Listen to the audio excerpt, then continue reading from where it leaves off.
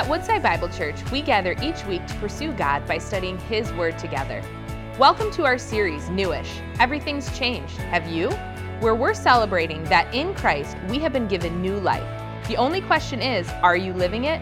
Let's turn to Romans chapters 5 through 7 to decipher whether we're living in Christ's freedom or trapped in the patterns of our old life.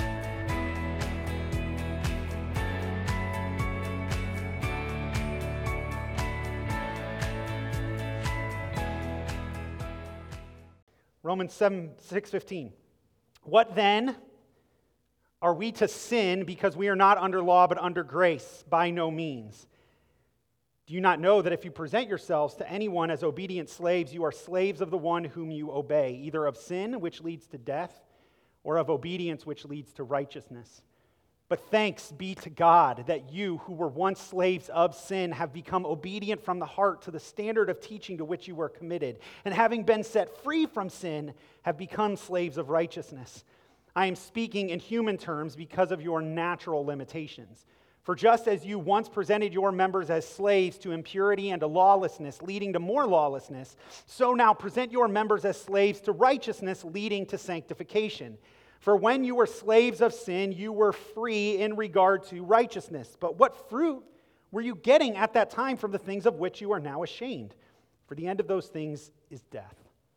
But now that you have been set free from sin and have become slaves of God, the fruit you get leads to sanctification and its end, eternal life.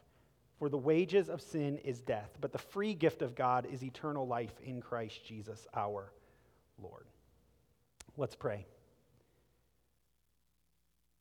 God, we are thankful, as we just proclaimed, that we get to be your children in Christ Jesus. And that this morning, as your children, as your sons and daughters gathered as your family, we get to come to once again encounter and hear your word. So speak to us, Father, by your Spirit, through your word, to magnify your Son. God, I want to specifically pray that through this time you would do a work of freedom in our hearts and lives. So we submit ourselves to you. We ask that you would move in the power of your Spirit in this moment. Let every single person this morning know that they've encountered the living God because we have encountered your word. We love you. It's in your name we pray these things. Amen. One of the things that I never really did as a parent, and you can judge me for it, is I never pretended with my kids that Santa Claus was real. I'm sorry if I burst that bubble for any of you this morning, but it was just one of those things as a parent, for whatever reason, I never could do. And so from the time my kids were really little, we always explained to them that Santa is a fantastic story, but it's fun to celebrate at Christmas, but it wasn't real. Now, my youngest son, Xavier, he had a really, really hard time accepting that when he was a little kid. And so we had lots of conversations. He loved Santa. He was all about Santa when he was younger. And we had lots of conversations explaining him the goodness of Santa, but that wasn't necessarily based in reality. But he didn't care. Like, in his mind, Santa was real, and he would argue with us all the time when he was little. We'd be like, no, it's a great story. And he was like, no, it's not. Santa's real. Because for him, the reality of that story was so encompassing and so much better in his mind than what the truth was, that he was happy. He was happy to kind of dwell in that story and in that narrative. And so no matter what you told him, he just was not going to be convinced. One of the things I learned through that with him is that I think as human beings, we're really good at deceiving ourselves. That we're really good at telling ourselves stories and myths, even when at times the truth runs counter to it. We can convince ourselves, and we live in that place, right? Like, some of us are still convincing ourselves that diet soda is better than regular soda. Right? We're happy to just continue to adopt that narrative, right? And we find these little things that we just kind of latch onto, and we go, no, whatever says contrary, I'm going to hold on, because that myth, that idea is better than what reality is. I think one of the great myths that we are perfectly happy to continue to pretend is true is that you and I are spiritual free agents. I think most people in our world adopt the idea that our lives, our eternity, our spirituality, the kind of non-material parts of us that make us up as human beings are basically good, they're morally neutral, and that we in fact are completely free. That no one and nothing really truly masters us. And we live life free, making our own choices. Certainly, maybe circumstances influence those things at times. But at our core, we are basically free. But when you look through the pages of Scripture, you begin to realize that this is a myth. It's a pretend fairy tale as much as the truth is that Santa lives at the North Pole and delivers presents to every child on Christmas. You see, the great truth that we encounter in this passage and that we see throughout the pages of Scripture is actually the exact opposite. That we are not morally free. We are not spiritual free agents, but in fact, we are all enslaved spiritually. In fact, what I want to unpack from our passage today, and what I think Paul points us towards in this section of Romans, is the reality is that everyone is a slave, but only Christians are free. Now, that's a loaded phrase. I get it. Especially in our current climate and culture, that's a completely loaded phrase and idea. But I also think there's an important truth in what Paul points us towards in that passage. So if that idea bothers you a bit, I'm just going to kind of ask you to hold your offense for a moment. And I want to kind of unpack why Paul points us and uses this kind of metaphor and narrative to help us understand our spiritual state. So let's kind of jump into the text this morning, and we'll kind of begin to see what Paul wants to teach us. Paul begins in Romans 6:15. He says, "What then? Are we to sin because we are not under law but under grace?" This question that Paul brings at the forefront of our text this morning is actually built out of a previous point that he's been making in his argument in the book of Romans.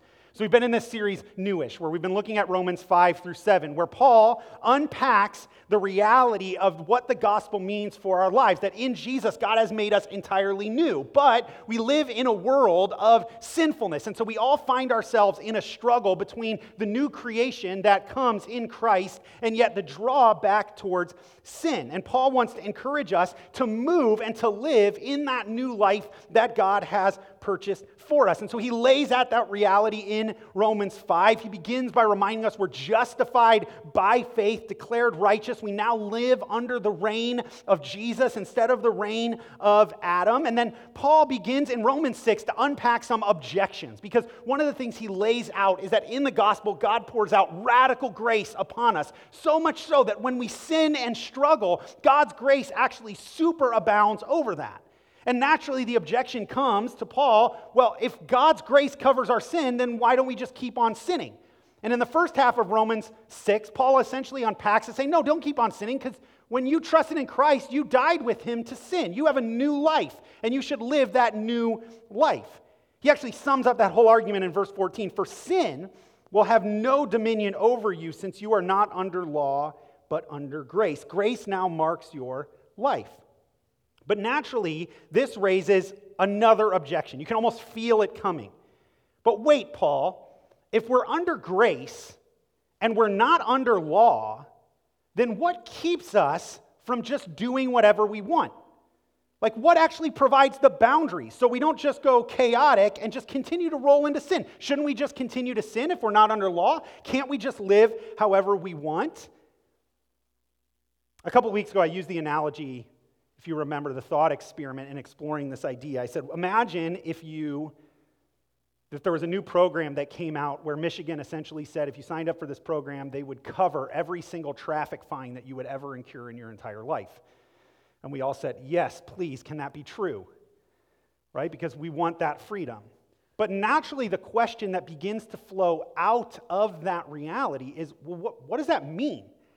Like, doesn't that essentially make the law and traffic laws mute and void? Won't it just dissolve into chaos? What actually keeps us in the boundaries and helps us to actually live and drive the way we should. That's essentially the same idea. Wait, if we're not under law anymore, we're under grace, well, then maybe we should just live however we want. Does it even matter? Well, Paul gives us his emphatic response, right? In verse 15, you see it. By no means. It's a phrase he uses throughout the book of Romans. And I told you before, the original Greek is the phrase me genoito. So if you want a little trick to remember, what Paul's essentially saying is mega no. Like, no way should that be your conclusion. That because you're not under law, you should just live however you want. But why, Paul? Why shouldn't I just live however I want? Well, here's where Paul unpacks his big idea for us in verse 16. Look what he says. Do you not know that if you present yourselves to anyone as obedient slaves, you are slaves of the one whom you obey, either of sin, which leads to death, or of obedience, which leads to righteousness? So Paul begins to draw on a familiar societal metaphor to help them understand why they shouldn't live this way. It would have been familiar for most of his audience as Paul writes to Rome.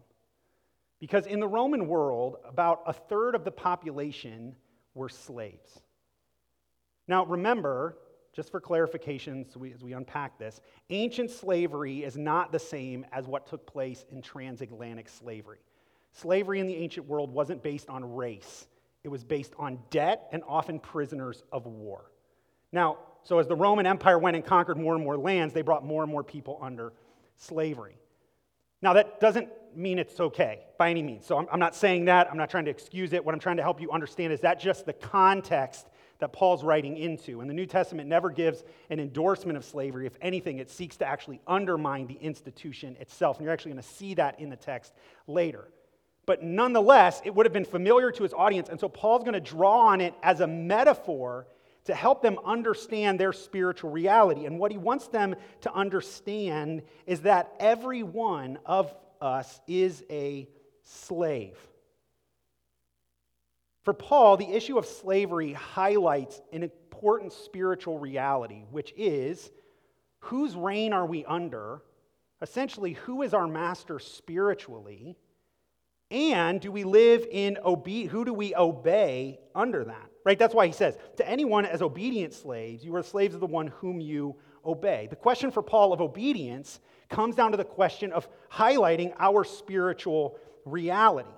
The difference in Paul's day from someone who was a slave and someone who wasn't a slave was if they had a master whom they were bound to in obedience and whether they were not. And what Paul wants to highlight is that every one of us is bound to a master and are moved towards obedience.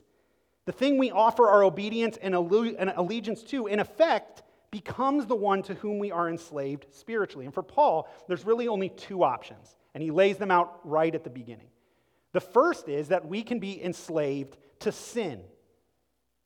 And this is the plight of all human beings that we are born into. That we, in fact, come under the slavery of sin and death. Sin becomes our master, such that even the good things that we do are tainted with sin. That's why Paul would say earlier in Romans, no one does good. No one. Because when we're under sin, we're tainted by sin. And Paul reminds us at the end of Ephesians 5, the idea he's unpacking here, that all of us are born, if we are not in Jesus, we are born under Adam. And because we are born under Adam, we are brought into slavery of sin. This is the reality of all human beings. Let's be clear. This is how Paul sees it. He divides up the category. If you are not in Christ Jesus, you are enslaved to sin. Doesn't matter what religion you are, doesn't matter what worldview you hold, doesn't matter what culture you come from, doesn't matter what philosophy you have, doesn't matter how you live. For Paul, if you are not in Jesus, then you are enslaved and under the masterhood of sin. And sin ultimately leads to death. Not just physical death, not even just spiritual death, although that's certainly true, but it leads to the corruption of all of God's good creation. That death is what is opposed to God and destroys the life that God designed for creation. And if you are under sin, then it leads to that sort of death, to a whole system that destroys our lives, our eternity, and God's good world. The other option then, though, for Paul, is that we can be slaves to God.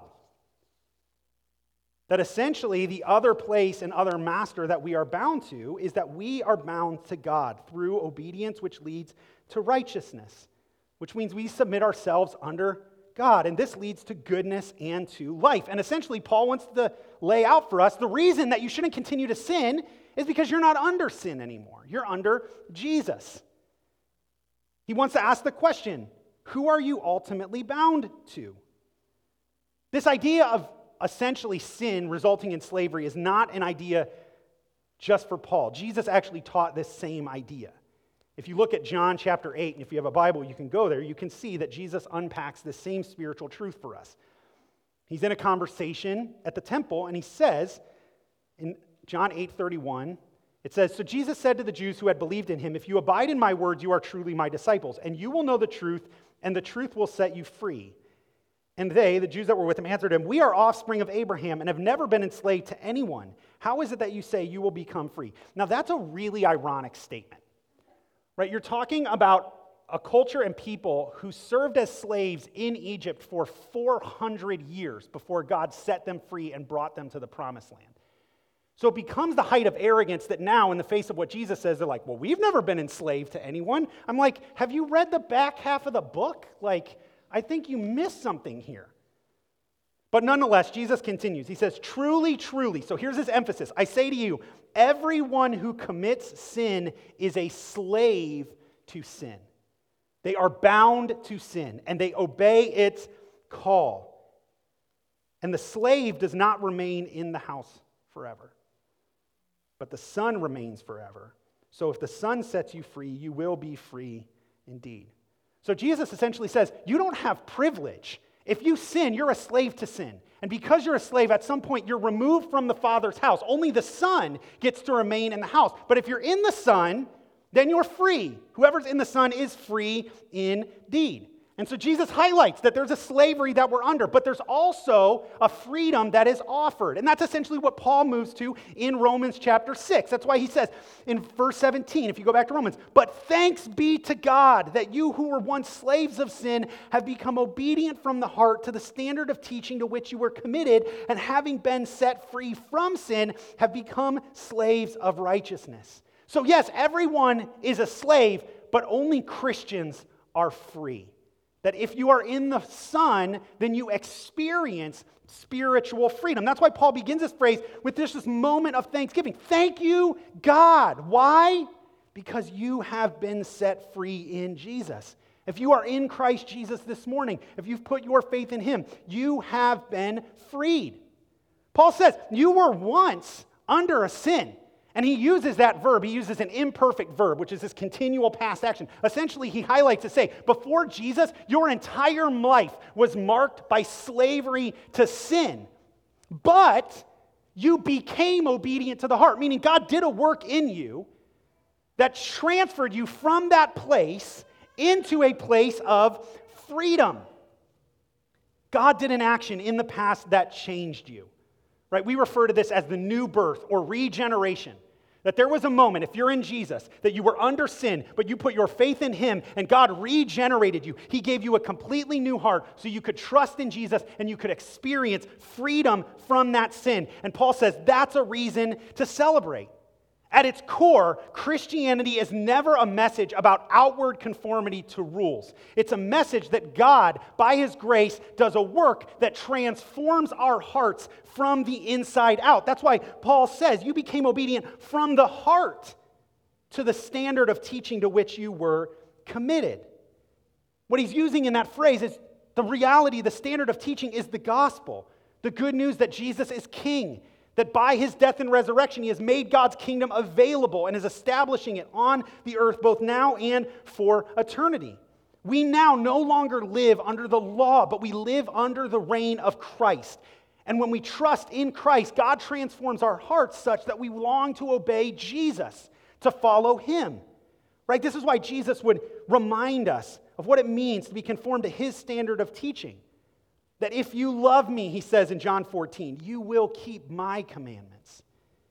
Or John 10 where he says, my sheep hear my voice and I know them and they follow me. Those that have put their faith in Jesus have had their hearts changed where they long to begin to learn, to imitate his beliefs and behaviors based on his word. That faith, in essence, is discipleship. It's learning to believe in and become like Jesus in all of life. That is what happens. It's a change of heart that makes us want to follow Jesus. And because of that, we've become free from sin. You've been brought into a place of freedom. And you now are obedient and under a new king, King Jesus. You submit under him. And that doesn't result in death, but life and joy. And that's what Paul means. Yeah, everyone is a slave, but only Christians in Jesus are truly free because they've learned the new and better way of eternal life. You see, it's one thing to obey rules from outward conformity. It's another thing to learn to obey them from the heart.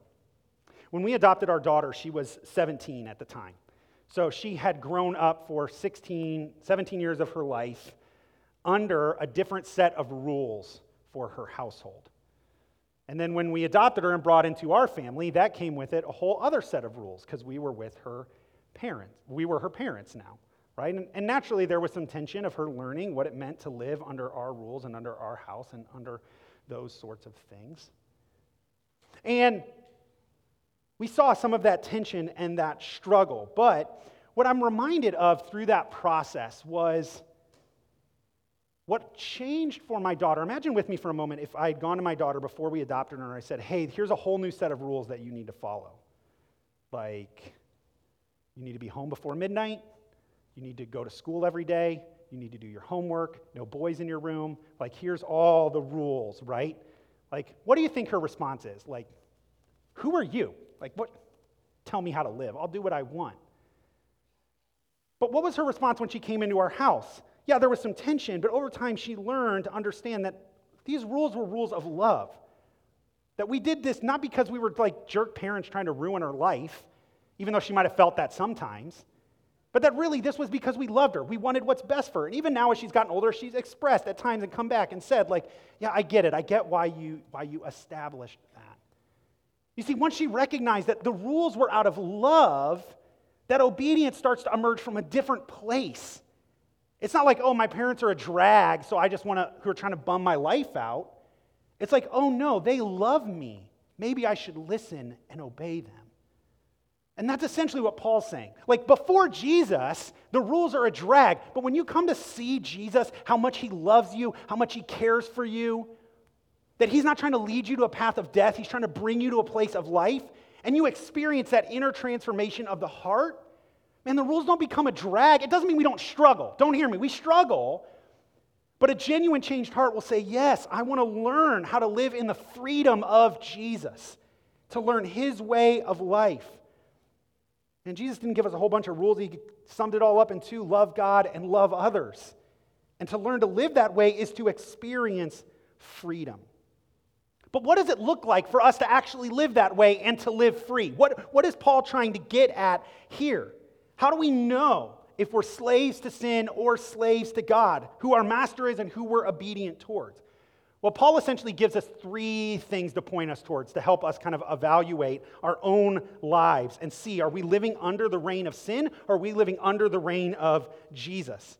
Now, he gives a little caveat at the beginning of 19. He says, I'm speaking in human terms because of your natural limitations. And what Paul's trying to say that is, listen, I'm using this metaphor not to endorse slavery. I'm using this metaphor to help you try to understand the reality of your spiritual life. And so don't hear him saying, oh, this is what's good. Hear him saying, hey, I'm just using this as a picture so you can understand it. And then he goes on to give us really three ways that we can evaluate. And I want to kind of sum those up in three questions this morning to help us kind of think through what Paul presents us for us. The first one comes right away in 19. I'm speaking in human terms because of your natural limitations.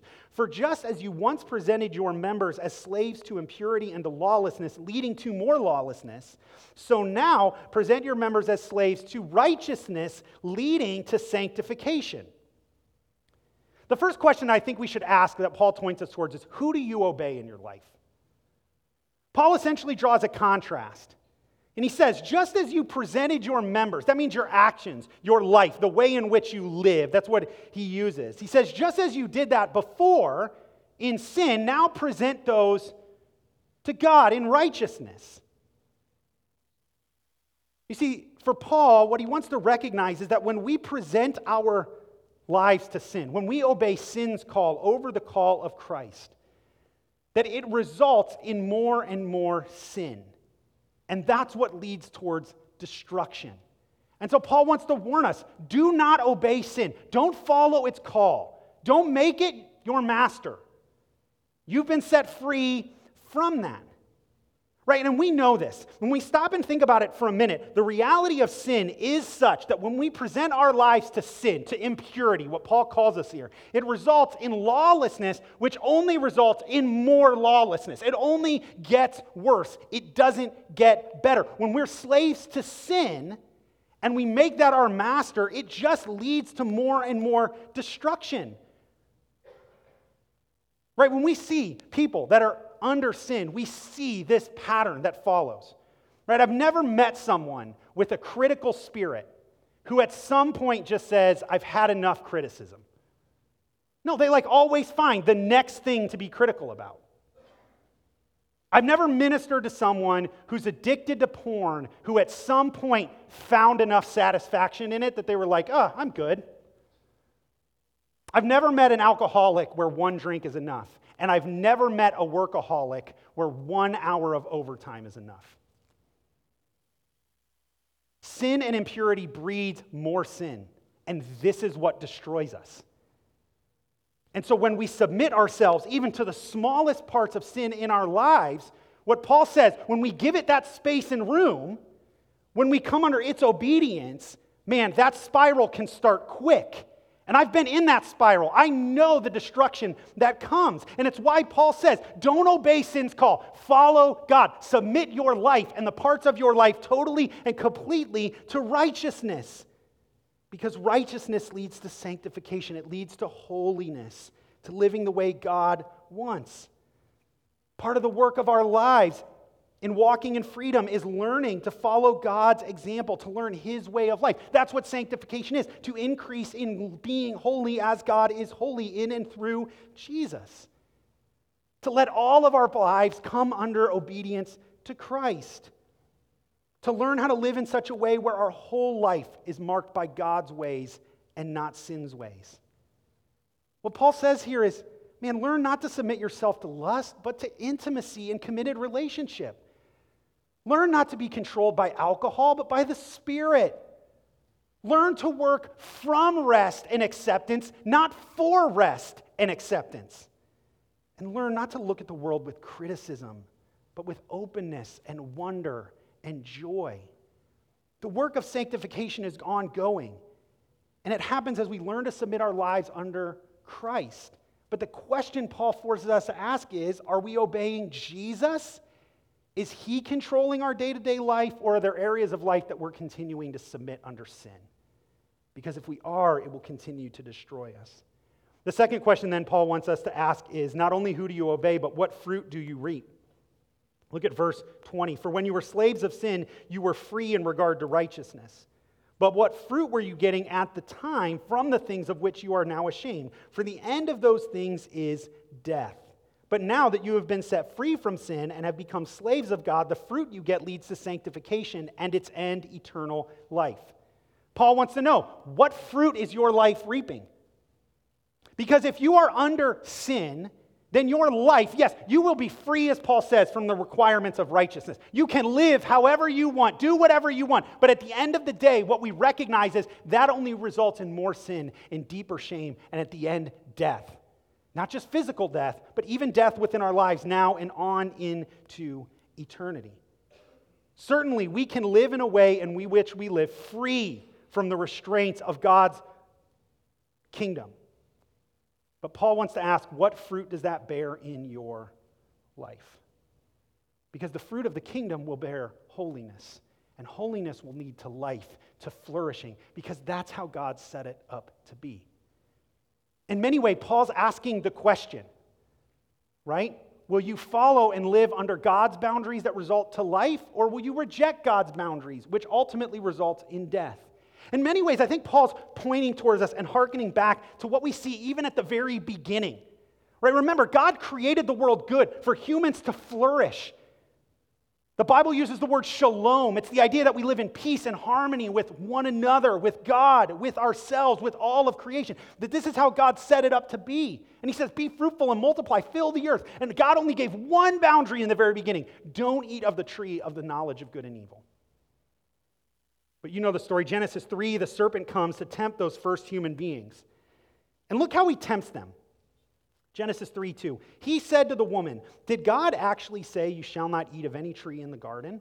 And the woman said to the serpent, we may eat of the fruit of the trees in the garden, but God said you shall not eat of the fruit of the tree that is in the midst of the garden, neither shall you touch it, lest you die. Right, so here's the tempter. Did God really set that boundary? Is that really true? Do you really need to follow it?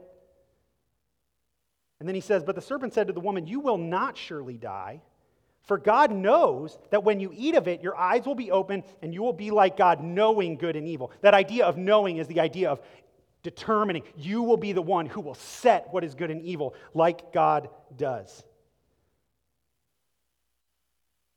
You see, the temptation that comes is to say, don't live by God's boundaries. Set your own boundaries. Because that's what real freedom is. Right? That's the narrative that surrounds us. If you look up freedom in the dictionary, you get definitions like freedom is the power or right to act, speak, or think as one wants without hindrance or restraint. And that's what we think life should be.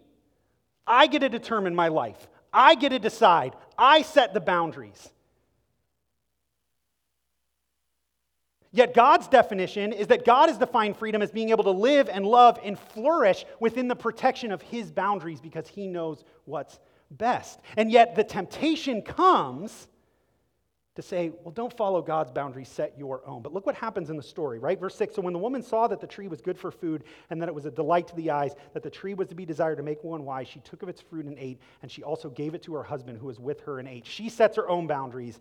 And then the text says in verse 7, then the eyes of both of them were opened and they knew that they were naked. And shame enters the story. Brokenness comes in. And the reality is that when we set our own boundaries and fail to follow God's boundaries, we reap the fruit of destruction. We see it hurt our lives now and on into eternity. And yet, today, our culture is clamoring for the world's definition of freedom. We think we should have the right to set the boundaries. So it doesn't matter how God created me, I determine my identity. It doesn't matter how God designed sexual intimacy, I determine sexual intimacy with whom I want. It doesn't matter how God set for us to live in a certain way in relationship to Him, each other, and the world. I get to determine that. And forget you, I'll do what I want. And then we wonder why our world, everywhere we look, is spinning into chaos and destruction, and why we're hopeless. And no matter what we have, no matter what technology we pursue, no matter what resources we have, we can't move the ball forward at all. Because sin results in death. It always does. When we determine our own boundaries, we bear the fruit of destruction. And we can kid ourselves for a while, but you know that's where the end is. But Paul wants to remind you, if you're in Christ, you're free from that. I think it's amazing what God offers to humanity before sin ever enters the picture. Flourishing, life, everything that we want in perfect harmony. This is the world that we desire. And what is offered in Christ is that reality again.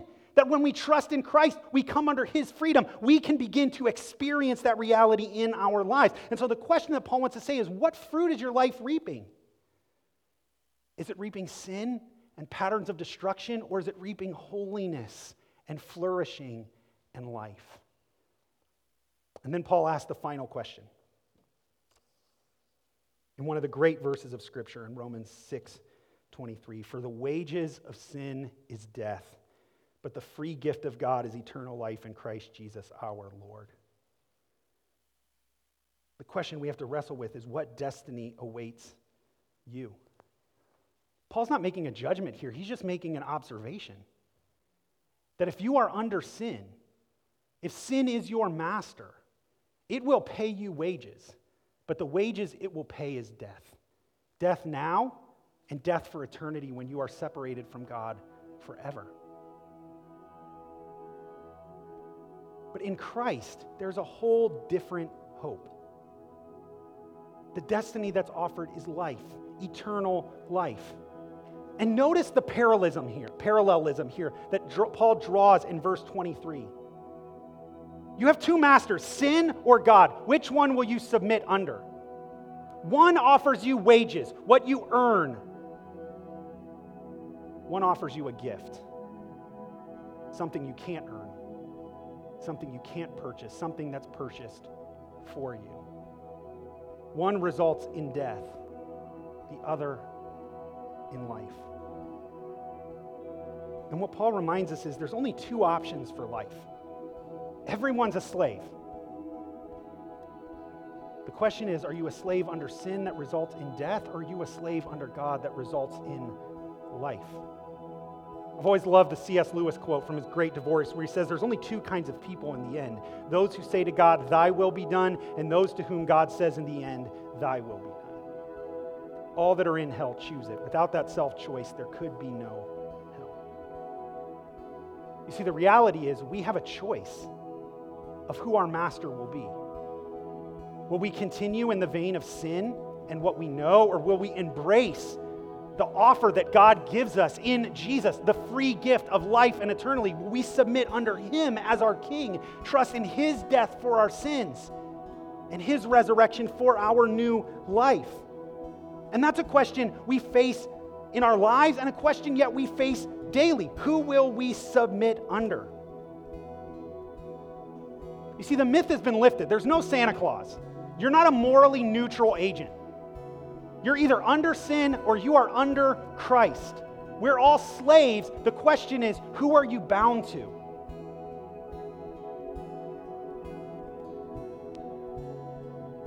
Because when you submit under Christ, you get life eternal.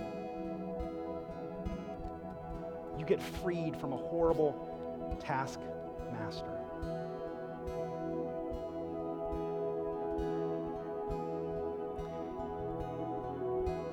You know, for all the joy that we put in him, Santa's not really the greatest master, is he? Like, who wants to live double-checking everything they do, hoping you make the nice list? Maybe I can do just enough things. You see, when we begin to recognize the story and embrace reality, we begin to see that the joy of Christmas comes when people that love you unconditionally provide what is good for you. And when we free ourselves from the myth that we're just okay, that we're morally neutral and free, what we come to discover is that there is a God who recognizes us in our brokenness, that He doesn't offer to us a way in which we have to earn His affection or His love or His life, that what He offers to us is freedom. What He offers to us is payment for our sins. What He offers to us is life eternal. For the wages of sin is death, but the free gift of God is eternal life in Christ Jesus. That's freedom. That's flourishing. That's what you were made for. And the question we all have to wrestle with is, are you going to continue to be bound to sin, or are you going to be bound to Jesus? For some of you this morning, that's a question you need to ask of your whole life, because you have never put your faith in Jesus and experienced the freedom that comes of making Him the Lord of your life and trusting in His death for your sins and the resurrection that gives you new life. And if you're not in Jesus this morning, I want to implore you, trust Him. His way is the best way. But if you're in Christ this morning, sometimes we can have a tendency to want to go back to our old ways and our old master. And I think what Paul implores us this morning is no. Maybe you come in this morning and there's a part of your life that you know is under the reign of sin, that you continue to submit that part time and time and time again. What Paul wants to remind you this morning is, if you're in Jesus, you're free. You don't have to continue that pattern. Turn from that place and submit that part of your life to Jesus. Experience His mercy and forgiveness afresh and learn to walk in righteousness and holiness. That's what sanctification and discipleship is. God doesn't stand here in judgment over you. If you're in Christ, He stands here loving you and welcoming you. Paul says in 1 Corinthians, it's the kindness of the Lord that leads us to repentance. God's not up here like, I hope you get it right. And if you don't, no, He looks at you and He says, and I've already set you free. I've already done what you couldn't do. Now just continue to learn my ways and to walk in it. And this morning, I just want to invite you for a minute. We're just going to have a moment. I want to kind of invite you to a moment of reflection. So if you would, I'm going to just invite you to kind of bow your head and close your eyes for a second, just to kind of have some personal space.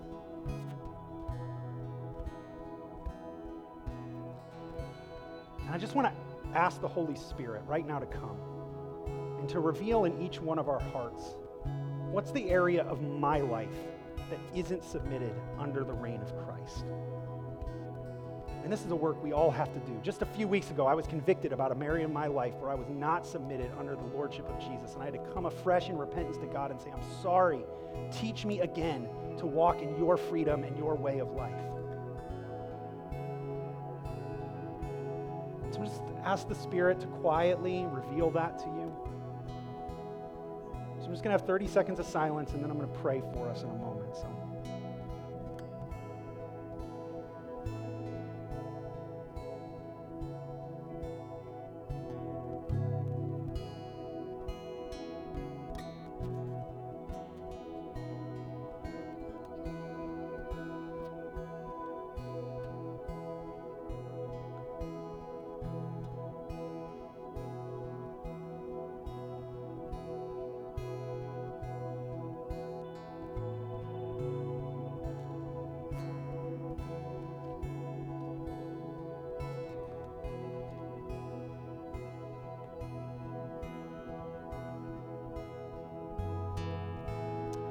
God, thank you that you're just at work right now in each one of our hearts, revealing to us those areas that we still want to submit under our old master.